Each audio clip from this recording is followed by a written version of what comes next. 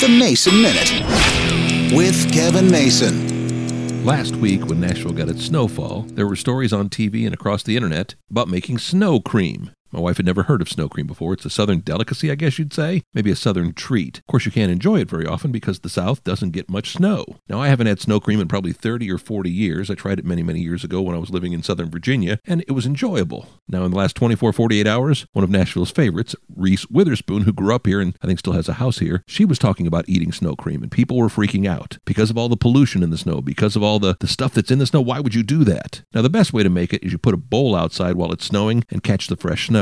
Bowl of fresh snow, the milk of your choice, usually something heavy like an evaporated milk, granulated sugar, some vanilla extract to taste, and a pinch of salt. Put it all together, mix it up in a bowl, throw it back in the freezer, and boom, you've got almost like an ice cream consistency. It was more of a treat back in the 30s, 40s, or 50s. But every now and again, when we get a big snowfall, people in the South start talking snow cream.